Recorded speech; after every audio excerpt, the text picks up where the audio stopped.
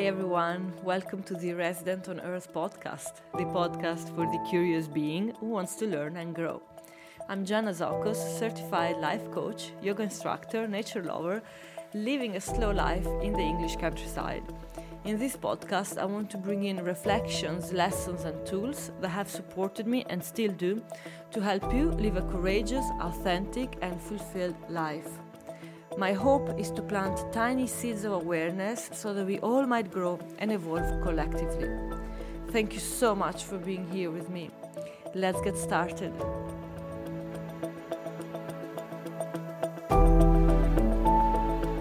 Hi everyone, welcome back to another episode. Thank you very much for being here with me today. Thank you.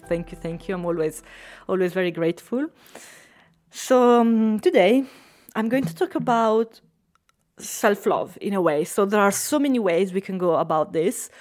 Today I've been thinking of talking about self-love, exploring this concept by thinking of what self-love is not. So let's explore this and let's see how that goes. Sometimes by knowing what something is not, we can start to get an idea of what it is, of what it could be. So we can start to give it a shape. So first of all, I like to think that self-love is one of the antidotes to a lot of our self-created mental and emotional suffering. But like any concept, we can misunderstand and misuse self-love. So I want to talk about what happens when we get self-love confused. And I'm going to explore with you how we can think of self-love by knowing and understanding what I think it's not. So when we first approach this idea of self-love, when maybe we start talking and working and playing around with this concept, the first thing that might happen very often is resistance. And this can show up as unconscious resistance or also conscious resistance. This can show up as a roll of the eyes and can show up as thinking of it as foolish, superficial, or even self-indulgent. So there is this misconception of thinking that self-love is stupid or even dangerous.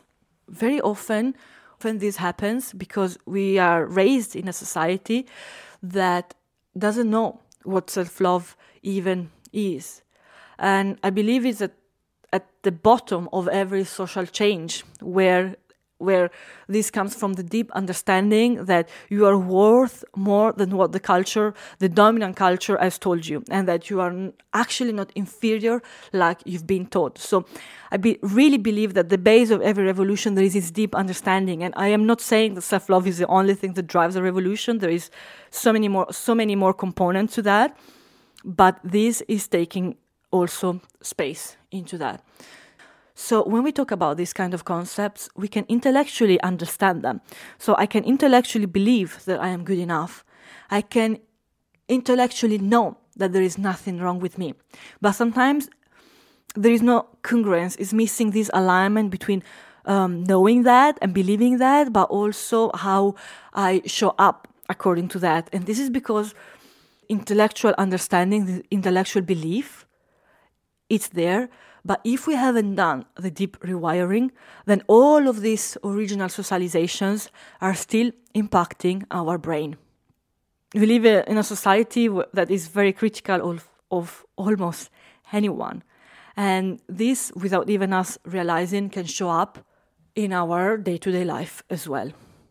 So we are socialized. I'm going to start with number one. We are socialized with a bunch of ideas about how self-love can give us a range of bad outcomes, can create a sort of bad outcomes for us. And one of these is arrogance. So when we think of someone loving themselves, we very often think of how arrogant that is.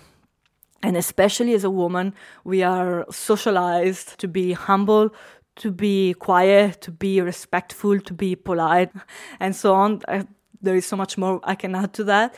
And when someone refuses this sort of messages, this comes up as arrogance. Sometimes wanting to do and to say what you want can very often come up as arrogant, without the need to constantly justify the value to other people and also to justify your worth to the audience of critics in our brain. So most of the time, our idea of arrogance is so wrapped that it's actually just basic self-acceptance and self-respect. And when this shows up, very often is seen as arrogance. And also what comes out from this is thinking that when someone loves themselves, when I love myself too much, I am not able to see my flaws. And this is so real. I've actually experienced that when I was a young child or even a young teenager. I've had adults in my life saying that, and I've heard that. And two things here. First of all, who decides what a flaw is? Like, really think about that. What does it even mean, flaw?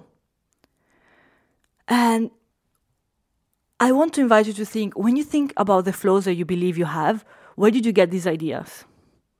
Who told you that that was a thing about you and that that was a flaw? Did the person who told you that see you in a positive regard, or were they already very critical of you? Or did you just absorb this from a society that is critical of almost anyone? So what are these flaws? So I shouldn't like myself too much, then I won't see what? That I'm lazy, that I'm selfish, that I talk too much, that I am too much. So what is it? So even like defining this too much is very important for me. Even how many times we heard, oh my God, they like themselves too much. What does it even mean? What does it mean to like yourself too much? So think about someone you love and respect and you think is a great person. And if they say something that indicates that they like themselves, do you immediately worry that must mean that they don't see their flaws enough? You only think about that if you're already fixated on their flaws, if your focus is their flaws.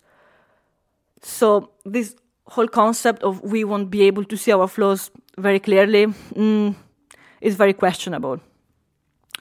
And then on top of that, what does it matter? Like, why do we need to be constantly aware of all our flaws at every moment? This is so exhausting, and is it even really necessary? And I think that the whole reason we think it's important to be conscious of our flaws all the time is because we've been taught this idea that if we like ourselves, we will become narcissistic and self-obsessed. And it's funny because actually when we are overly critical of ourselves, this is when self-obsession comes, to be honest. When we constantly think of ourselves, when we are thinking of what we said, how we said it, if it is right, if it's I'm doing a good enough job, or if my boss is liking me, etc., etc. This is actually so self-directed attention. And sometimes, very often, I've seen when people like themselves, when people are loving themselves, very often, they don't even think about themselves. And they have the capacity and the space to think of other people. Then the second stage of this, so this is one, thinking of self-love as dangerous and stupid and as superficial. So this is number one. And you see how these two things, being selfish and dangerous, are very opposite qualities. And now here, very well, they can coexist. So that's really interesting. If something is dangerous, it can be stupid, and vice versa. So let's move to misconception number 2. So when we start approaching these ideas, we start to treat self-love as a goal. And not only that, we want to practice self-love in a perfect way. Like, it's a complete fantasy where self-love has to be perfect, because when self-love is perfect, this means that we won't feel bad again. And the fact that we are experiencing quote-unquote negative emotions means that our self-love is not done perfectly. So there is this misconception into thinking that self-love will save me from the human experience. And these emotions can be emotions like misery, like sadness, like sorrow, grief, and so on, all these ranges of emotions. And what happens, the misconceptions that happens is that with perfect self-love, I won't feel this anymore. So this is what's happened, this misuse of the concept of self-love as something that is going to save me from my own human experience. So self-love is not going to save me from feeling all quote-unquote these negative emotions that feel uncomfortable. But what can happen differently is how we respond to these moments, how we respond to these emotions and sensations. And number 3, very related to that, is that self-love becomes a goal. And once you get on top of the mountain, that's where you're going to stay forever. And obviously that is not true, because self-love, it's a relationship that we have with ourselves. And creating this loving relationship with yourself takes time. And it's not a one and done, and it's not a destination you get to. But it's a crucial element, it's a very supportive element for a content and fulfilled life, because the relationship with yourself is the longest relationship you're going to have.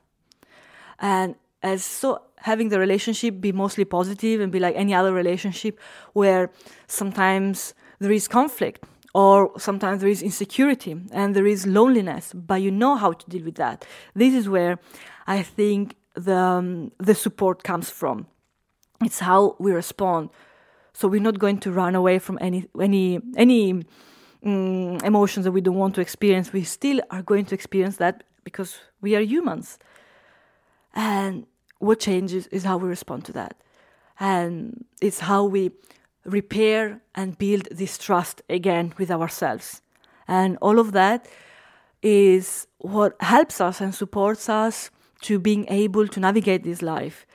And maybe becomes a more enjoyable ride of this human experience, even though it is a human experience that comes with these challenges and with these obstacles and with these difficulties.